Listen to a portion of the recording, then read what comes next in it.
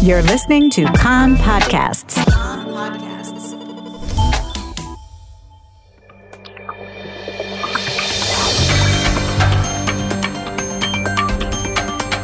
You are listening to the English language news of Kan, the Israeli Public Broadcasting Corporation. Good afternoon. It's 2 p.m. in Israel on Tuesday, the 10th of February. This is Mark Weiss with the top news at this hour. The UN Security Council is scheduled to meet today to discuss the US administration's peace plan. The Palestinian draft resolution condemning the plan will not be put to a vote after the Palestinians failed to win the support of 14 members of the Security Council, aside from the US, which was expected to vote against the Palestinian draft in any event. According to several reports, the Palestinians failed to secure the minimum number of endorsements needed to submit the draft resolution, 9 in number. Palestinian President Mahmoud Abbas is scheduled to address the Security Council and is expected to say that Israel's unilateral annexation of East Jerusalem was illegal and has not been recognized by the international community. Sources in Ramallah said that Abbas also intends to say that the Trump peace plan violates international law 90 times in the sections that pertain to borders and settlements.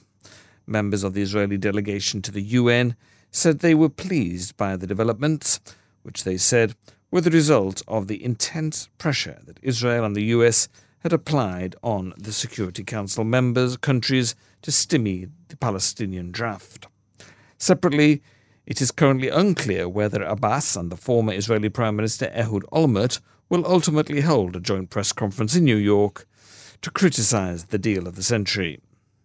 A pipe bomb attached to a cluster of bombs fell near a kindergarten in the Stot Negev Regional Council area. A sapper blew up the bomb, and a cluster of bombs was found this morning in a paper recycling plant in Ofakim. Members of the Egyptian security delegation that visited the Gaza Strip yesterday asked Hamas to undertake to observe a ceasefire and to refrain from escalating tensions with Israel. According to a report on Al Arabiya that has not been confirmed by another source, the members of the Egyptian delegation informed Hamas that Cairo took exception to Hamas's relationship with Iran and urged Hamas not to become involved in the event of a conflagration with Iran.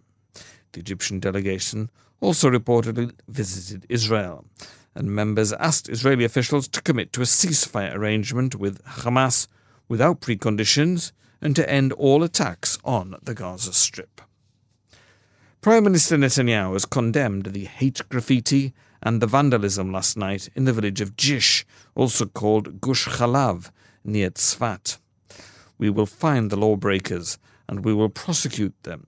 We will not accept any attacks on our citizens, Netanyahu said.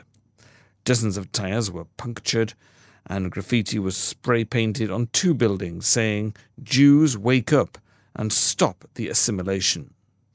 A report written by the Tag Meir organization found that in the last 8 years there were 31 hate crimes in northern Israel, 3 of them in Jish. China has removed several senior officials over their handling of the coronavirus outbreak, as the death toll passed 1,000. The party secretary for the Hubei Health Commission and the head of the commission were amongst those who lost their jobs. They are the most senior officials to be demoted so far. The deputy director of the local Red Cross was also removed for dereliction of duty over the handling of donations. On Monday, some 103 people died in the Hubei province alone, a daily record, and the national death toll is now 1,016.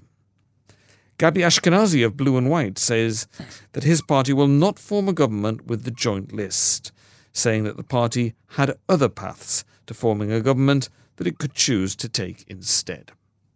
Ashkenazi said, "We won't bring the joint list into the government, period." He said all parties that recognize Israel as a Jewish and democratic state will be considered, including the Haredim and the religious parties. The weather. Warmer today. Intermittent rain from this afternoon in the north and centre. Maximum temperatures: Jerusalem 10, Tel Aviv 11, Haifa 12, Eilat 19. That's the news from Kan Reka, the Israel Public Broadcasting Corporation.